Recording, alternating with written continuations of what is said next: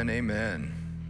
Yeah, to Christ be the glory as we come into today. It has been an absolutely wonderful summer. I just want you to know that from Kevin and myself, we're both here in the room today, and we get a chance to do this each summer, and I just want you to know it's an absolute blessing to be with you guys and to be able to stand up this summer. And we got to walk through two series, our Transform series, and then today we'll be wrapping up our God, Sin, Christ, and You series. And it's been just an absolute privilege to be here as Dad, as I refer to him. Our senior pastor, Jamie Rasmussen, comes back next week and will start us off through some of our vision work that we do kind of through the fall. So we're excited to be here with you together today. We're going to talk about this Christ picture. Kevin's done a brilliant job for the last 2 weeks of talking about God, and then nobody's favorite topic last week, but so important and so rich for us to understand, sin. And I for sure drew the long straw on this one. As Kevin said last week, I get to sit here and brag about Jesus. The challenge with bragging about Jesus is this. There's a lot of different perspectives about Jesus, particularly in our world today. If you were to go out in culture, if you were to go out and just talk to different people about what they think about Jesus, you're gonna get a lot of different perspectives. I'd like to start with an analogy about perspective. It's from a guy named Alistair McIntyre. He's a philosopher, and he had this to say about perspective. He uses the idea of a watch, a wristwatch. And he says, it's impossible to determine if a watch is a good watch or a bad watch unless you know or have the right perspective on what it is for. Is it for hammering nails or for telling you the time of day? Without the proper perspective on its purpose of what the watch is for, any evaluation of it is impossible. When we look at this person, he's a historical figure, right? You look at the historical figure of Jesus of Nazareth, you will find that the history books will tell you a man named Jesus was born in Nazareth. He walked on earth. He did what secular world would say were a lot of very good deeds. And then from there, he died a criminal's death on a cross. That's historically provable based on what we know. But your perspective of what that was, well, that changes everything. In some cases, if you use the watch analogy, something excellent for telling you the time of day could be deemed completely useless with the wrong perspective. Where I'd like to go today is I'd like to take a secular view of this Jesus of Nazareth, talk about it a little bit. I'd also like to take a biblical perspective or view on this Jesus of Nazareth and see where we land to answer a question that Jesus will ask in one of the passages we look at today, to answer the question, who do you say that he is? Before we do that, let me pray for us. Yeah, so we come to you today, Jesus, to talk about you and you alone. To talk about this perspective that all of humanity has the ability to press into, and we can take several perspectives on you today. We'll talk about both of them. Lord, my prayer is this. I know on this week more than most that unless you show up, nothing will happen in this message. And so I just beg of you now, will you come? Will you do what only you can do? Will you change hearts? Will you change perspectives? Will you show the world the love that you have, that you bought them at a high price? And pray this in your name. Amen. We're going to look at three passages today. We're going to look at Matthew 16, we're going to look at John 14, and then we're going to close in the book of Romans as we walk through this idea and kind of answering some of the questions or looking at this idea of perspective. So the first verse that we're going to look at today is Matthew 16, verses 13 through 17. It says, when Jesus came to the region of Caesarea Philippi, he asked his disciples, who do people say the Son of Man is? They replied, some say John the Baptist, others say Elijah, and still others, Jeremiah or one of the prophets. But what about you, he asked, who do you say I am? Simon Peter answered, you are the Messiah, the Son of the living God.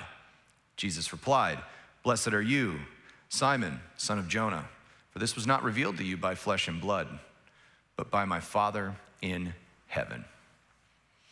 This is pretty fantastic. Jesus comes in, and here's what the disciples were used to. They would go to all of these different places. They would walk in, And it's pretty typical that Jesus would sort of lead the way to a location in the city. Typically, it was a synagogue or a marketplace because that's where the world exchanged its media, right? They didn't have any news outlets. What they had was they had places where people were gathered and they would come in. It was in the marketplace where the philosophers met. It was in the marketplace where friends gathered during the day to exchange goods and ideas.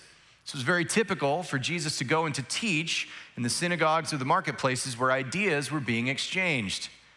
So as Jesus walks into a new region in Philippi, he stops and he does something the disciples aren't used to. He stops and he flips around and he just asks them a question.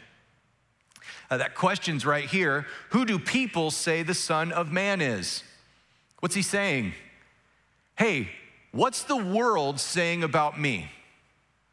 What is the world having to say? The answer is really great. It kind of comes in three parts. They say John the Baptist, Elijah, or Jeremiah, or another prophet.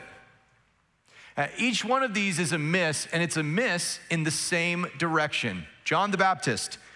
John the Baptist had died at this point, and so what had happened was Herod, based on the history books, they believe that Herod had started kind of a rumor or had a belief that was being spread.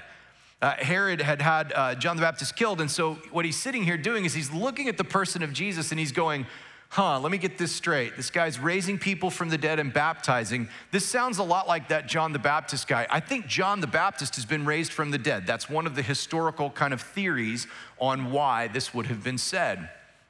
The other thing that John the Baptist was in the book of Malachi, it talks about this. It talks about John the Baptist actually fulfilled a prophecy. He was the one who would prepare the way for the Messiah. It says that one would come who would prepare the way. He was the one calling in the desert. Only problem was Jesus wasn't that one. What about Elijah? Elijah was a warrior prophet. He was the one who, if you go through the Old Testament account, he warred with the prophets of Baal. Baal was a pagan god. The only problem on this one is that Jesus wasn't the warrior prophet. What about one of the other prophets, like a Jeremiah, the weeping prophet, or the others? You see, he wasn't that either. And what all of these misses have in common is they all fall short of who Jesus really was, because Jesus was better than every one of the misses. Here's the deal. The world back in the first century when he was walking the earth always missed short of the goodness of who Jesus was, and the world is still doing it today. With the misses here, he wasn't John the Baptist, the one calling in the wilderness, the one preparing the way for the Messiah. He was the Messiah. He wasn't Elijah, the warrior prophet who would just defeat a pagan god. He was the one, the warrior who would come and defeat sin and death.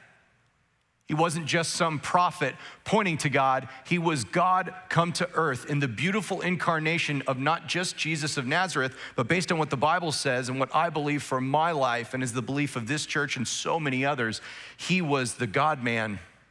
God come to earth to do what only God could do. You see, the world always misses. Secular perspective will always take Jesus and make him a little less than he is to explain him away. And when you miss with Jesus on the light side, you're always going to miss something that humanity is in desperate need of. And I intend to show that to you today. If we move through this passage, something really interesting happens next. Jesus actually doesn't even respond to the world's view of him. I think that's so fascinating. He asks the question, but then doesn't really answer it on his own. Says, hey, who do people say that I am? They tell him, and he doesn't even go to it. What's he go to next? He goes to what's most important, and I think this is critical for where we're going today. But what about you? I think this is the most important question any human being will ever answer in their eternity.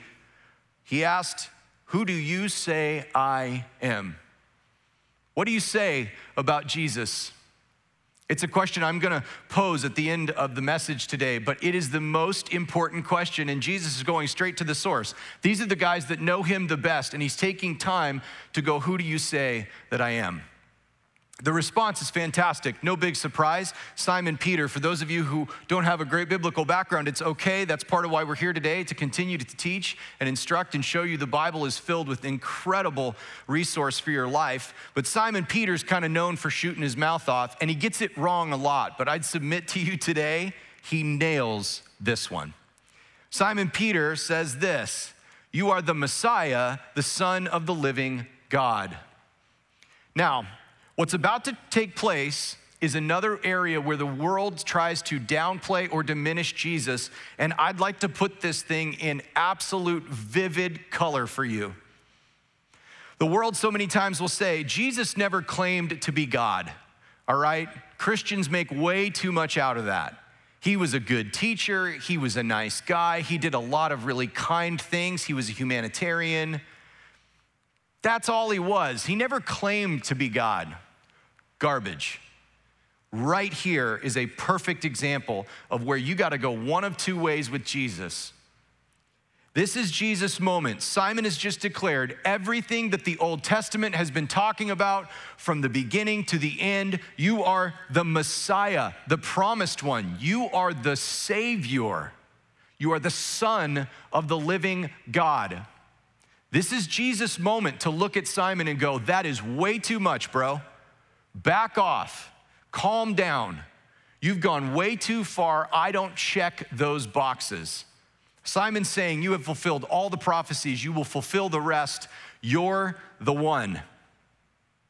And Jesus should rebuke him if it's not true. But what does Jesus say? He says this, "Blessed are you, Simon, son of Jonah, for this was not revealed to you by flesh and blood, but by my Father in heaven."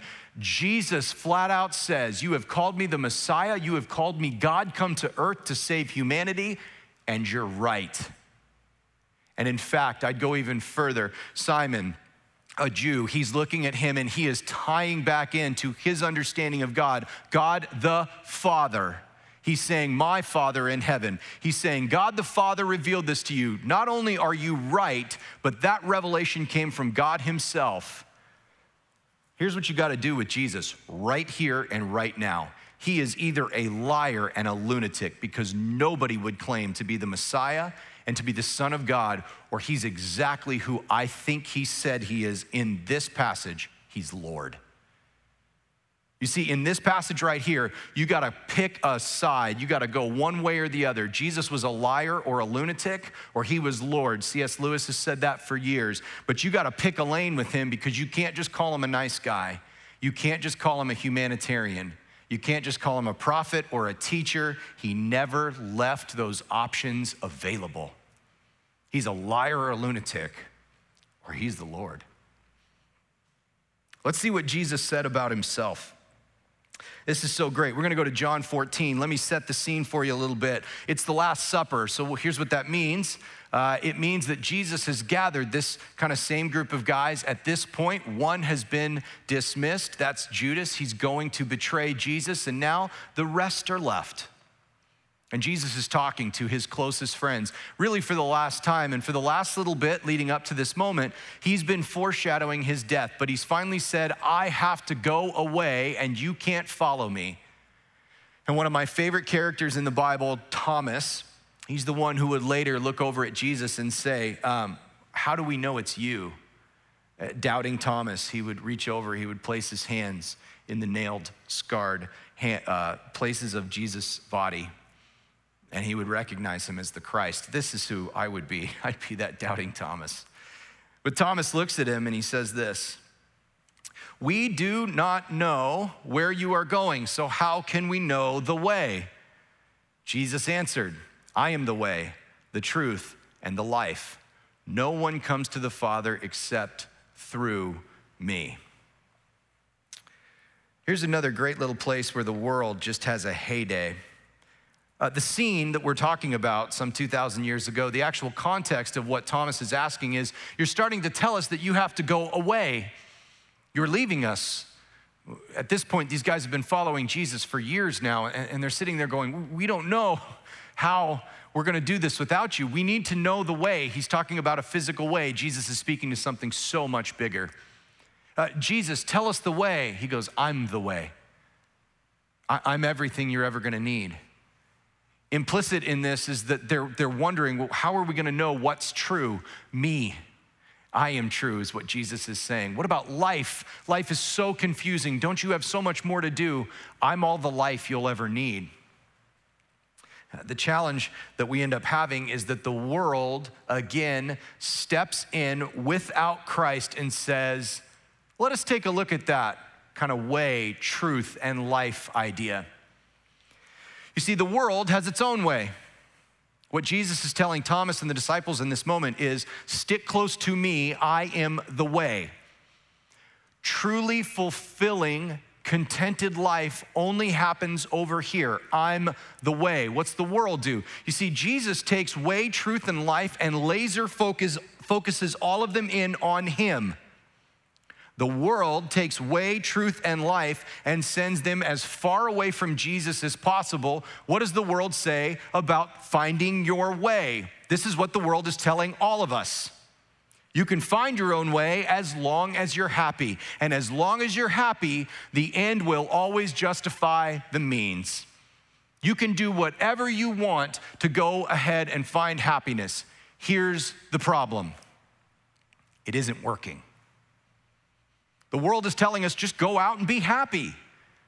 It's not tricky. Don't come here to Jesus. Go find your own way. And the way of the world is this: fill your life with stuff, with people, with things, earthly things. So we become these cultural gatherers. We're out in this society going, I need more of this and more of this. And we're filling our arms with stuff. We're filling our arms with earthly relationships, which, again, I intend to show you today. These are all a part of life, but they're not the point of life.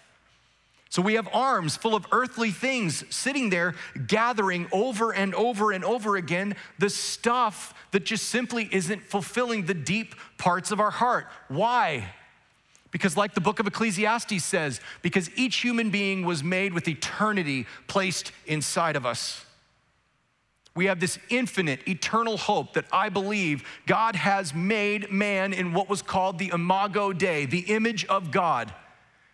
And just one of the reasons, there are so many more than I would ever even intend to explain, because God's ways are higher than my ways and his mind is higher than my mind.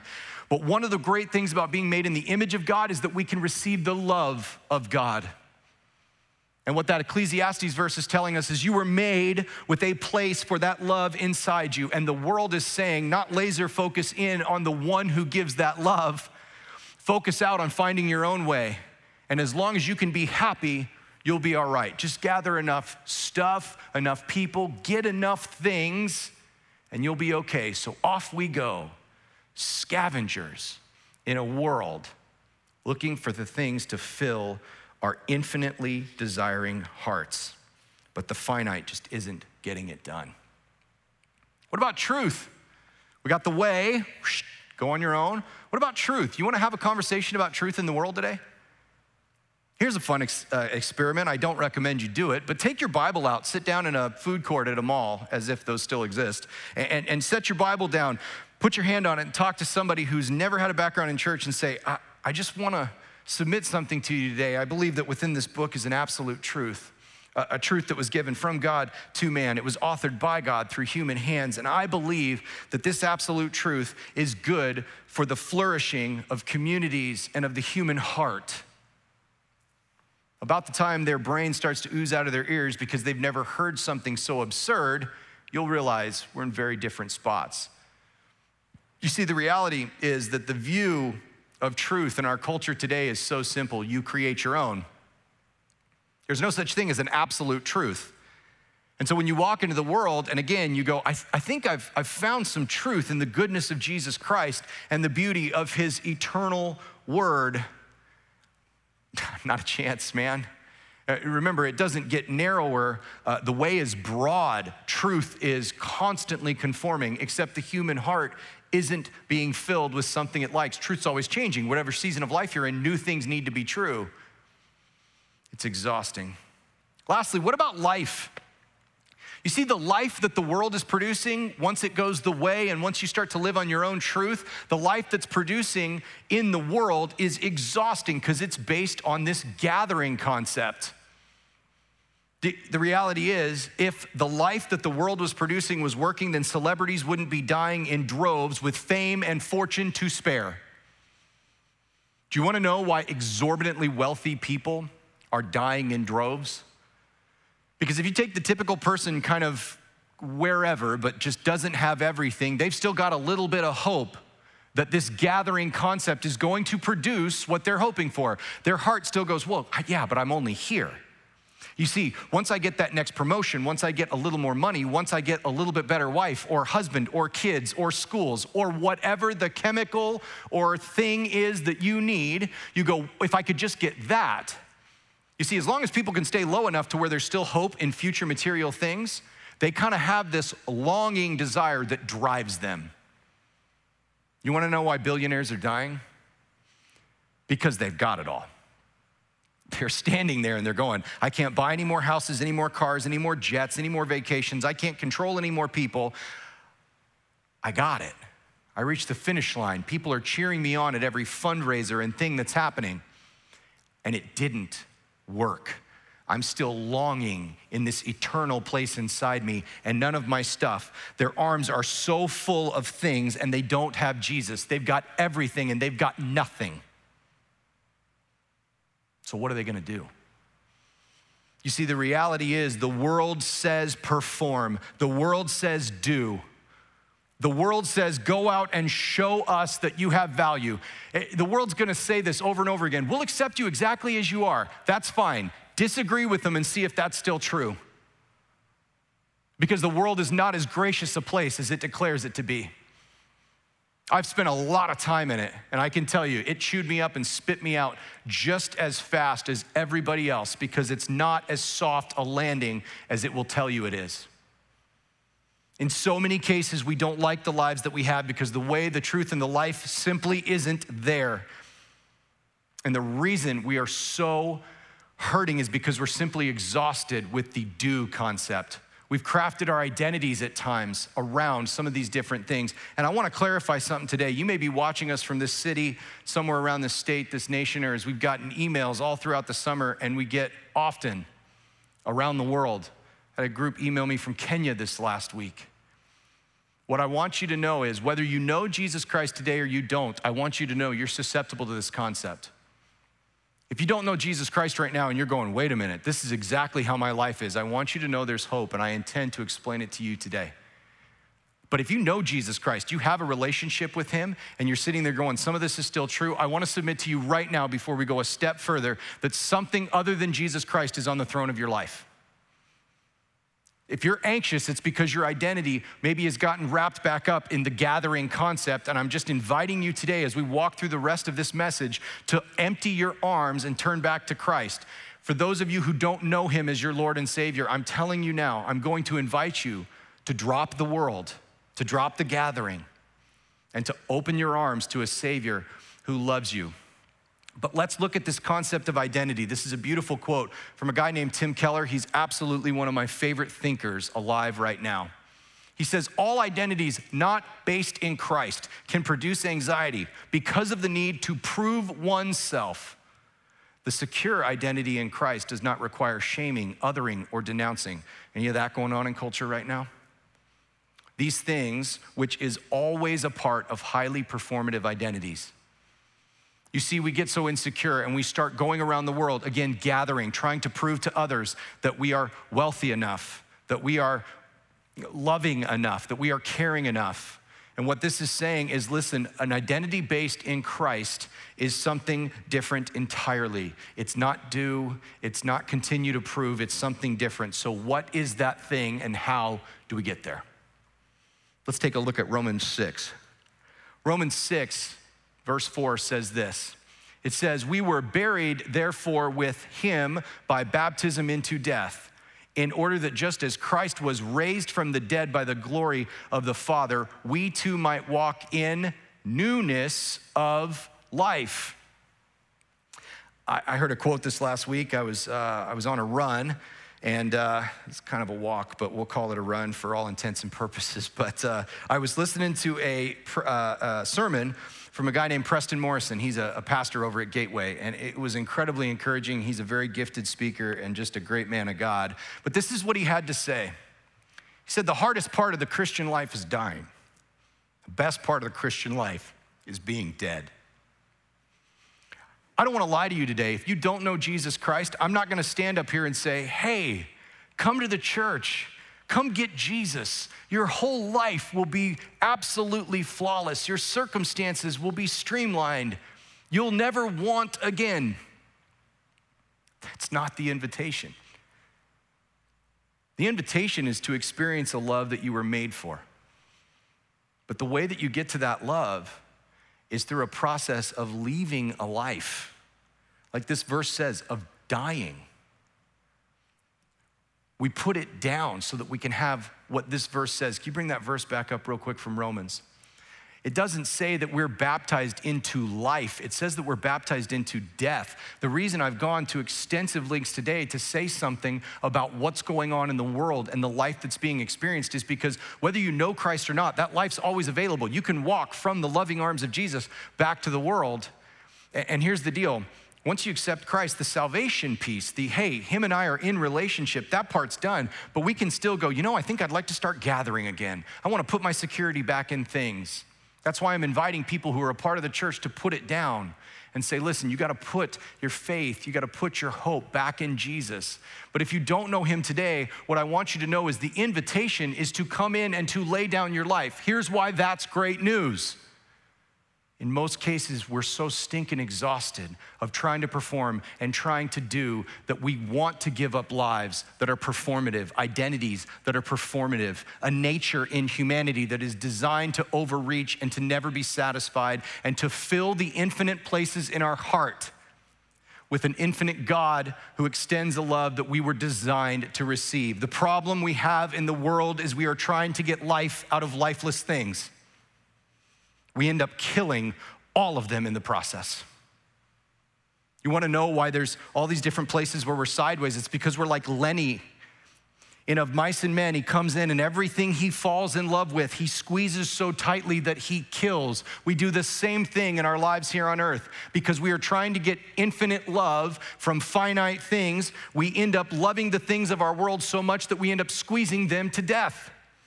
We do this with our families, our friends, our money, our food, and our drink. Anybody have the experience where we come in and we're just trying to get so much out of our family that they feel exhausted with you? It's not because you're a bad person. You're trying to get eternal life out of an earthly thing. You're trying to get infinite out of finite. You're not going to your friends and your family for the right things, and you're trying to squeeze life out of them, and you are squeezing the life out of them. It's just not the life that you need. You see, the reality is the win of the gospel is that we finally have that deep place in our heart through relationship in Jesus and a continued discipleship walk where we keep laying our life down. And we all of a sudden now we can come back and all the things in our life, relationships included, are what they're supposed to be. They're earthly things. It's not that friends and family are bad, it's that we were made for community. It's that they weren't designed to fill that. So now you accept Christ, you walk into this loving relationship and you go to him for those things. Now all of a sudden your family or your friends are what they're supposed to be: support, care. You actually get to pour back in new ways, not because you're performing, not because you're extracting, but because you are set with Jesus Christ. In him you find what you need. Your money, it's a means of exchange for good. It's not where your hope is. Your food. You wanna know why obesity and heart disease are the biggest problems in our country? It's because people are eating to try and fill their heart, and they can't eat enough. Guys, listen, this is my road. I'm working hard right now, but I'm telling you, I can do just as quickly with food what I used to do with alcohol. Like, you don't land in AA at 27 years old because you moderate well. Like, that's just not the road. So I always joke, I like to keep my weight between a real tight range of about 240 and 175, just kind of right in that narrow little window. Because the reality is this: I can sit there and I can eat and I can eat and I can eat, and I can do extremes. What happens with your food when you put Jesus into your life and you go to him to fill your heart? It becomes fuel for a healthy life. That's the reality. Drink, it becomes part of a meal. The reality is so simple. Either you die to self and turn to Christ through the gospel, or everything else in your life will, because you will look for it for too much. The beauty of Jesus is this: you can squeeze him as hard as you want to, and he will just squeeze you right back and ask for more. Because what you have a desire in your heart for is eternal. It's infinite. And the finite things of this world will not help. So here's what I believe is the reality that every human being is longing for. It's the good news, the gospel of Jesus Christ. Christ came to earth, God come to earth. He lived a perfect life. He died a criminal's death in your place on a cross for the sin of the world so that he could have you back in relationship. Anytime the plan of man, this is what Kevin talked about all last week, anytime the plan of man goes different than the plan of God, we have a very simple word for it. It's ugly and yet beautiful. It's sin. It's been going on since the book of Genesis. My plan goes this way. God's plan goes this way. I believe God's plan is better for my life than my plan. He's proven that over and over again. When we go this way, it's sin. All of us, as Kevin said last week, have sinned and fallen short of the glory of God. And to be back in relationship with him, we need a sacrifice far greater than anything we could ever do with our good behavior, our performing, or our trying to serve. God had to be offered as the perfect sacrifice. And the shed blood of Jesus Christ is your invitation to the most beautiful, loving relationship you've ever heard of. It's available to you today simply by just saying this: hey, I'm a sinner. I'm in need of a Savior. I recognize Jesus Christ as my Lord and my Savior, and I want to walk in relationship with him from now into eternity. It's a recognition of sin, and it's an acceptance of a sacrifice for that sin. You see, that's how you get away from the world, which is constantly saying, do. The gospel is saying it's done. The reason you don't have to have a performative identity anymore is because Jesus did the performing. You accept his performance on the cross. So beautiful, so perfect, and simply go, that's where the performing happened. I don't have to perform anymore. My identity is what? Beautiful word, secure in him. I claim him and him alone. That's the beauty of the gospel. Do you see now, going back to our original analogy, how with the wrong perspective, you could look at what the world says is Jesus and go, he is useless. He's useless. With the reality in place today, with the right perspective, do you see how something useless can now be deemed as excellent because you have a new perspective? You recognize that God has made you by him and for him, that only his infinite love would fill the deep places of your heart. You don't need more earthly things. You simply need a new life. You need to be baptized into the death of Jesus Christ, and you need to be brought into an understanding of life that says he will fill your heart. You see, it's this beautiful thing that Jesus does. We don't need more dead things. We need more new life. We need a complete reboot. So let me ask you the question that we started with, the question that was asked 2,000 years ago to his disciples. Don't get distracted with what people say, with what the world says. Who do you say that he is? For some today, here's a reality. We've carried burdens in our lives for too long on our own. It's time to run to the Father. It's time to fall into his grace. For some of us, it's time to fall into it for the first time, and I'm gonna give you a chance to do that in just a second. For others, what I would say is, if you're in the church, but you feel yourself anxious and performing, it's time to fall into his grace again and again and again, because the Christian walk has us making mistakes. It has our plan deviating from his, and it has us in a place where we have to recognize these differences are called sin. And when we fall into our sin, we turn to God and his grace, which is continuously available to us because of the love of Jesus Christ.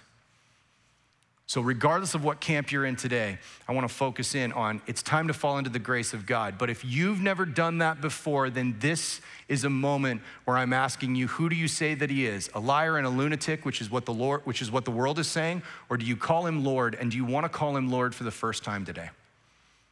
If that's you, if that's where you are, then I want you to simply, where you are, sitting alone in front of a computer screen, whether you're hearing this in August of 2020 or whether it's years from now and a friend sent you this simple video, I just want you to pray out loud where you are with me.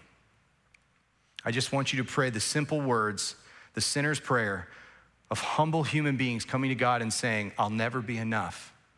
And I'm so glad that you were, that you offered away the most inclusive plan ever, was that Christ died and shed his blood for the world, and it's available to all. and yet we know some will choose not to come. I'm asking you today, do you want to be one of the ones who comes humbly to the feet of Jesus and falls before him? So let's all bow our heads where we are. If that's you today, if you're ready for a Lord and a Savior, if you're ready to stop running, if you're tired of carrying your burdens, you've carried them for too long, then just simply repeat these phrases after me. These are your words to Jesus. I'm just simply leading you through them. Lord Jesus, I come to you today. I recognize that my plan is different than yours. I know that you call that sin. Lord, I recognize that my sin needs a Savior. I know I'm a sinner. I know I'll continue to stumble and fall, and I need your grace today. So I turn to you, Jesus. I turn from my sin and I repent, coming to you and asking, will you give me eternal life that I might walk in relationship with you from this day forward? I recognize that you love me. I claim only your sacrifice for my sins, nothing else. And I pray that you'd continue to lead me and guide me through your Spirit, which is a gift now, and that we would continue to walk together. I pray this in your precious name. Amen.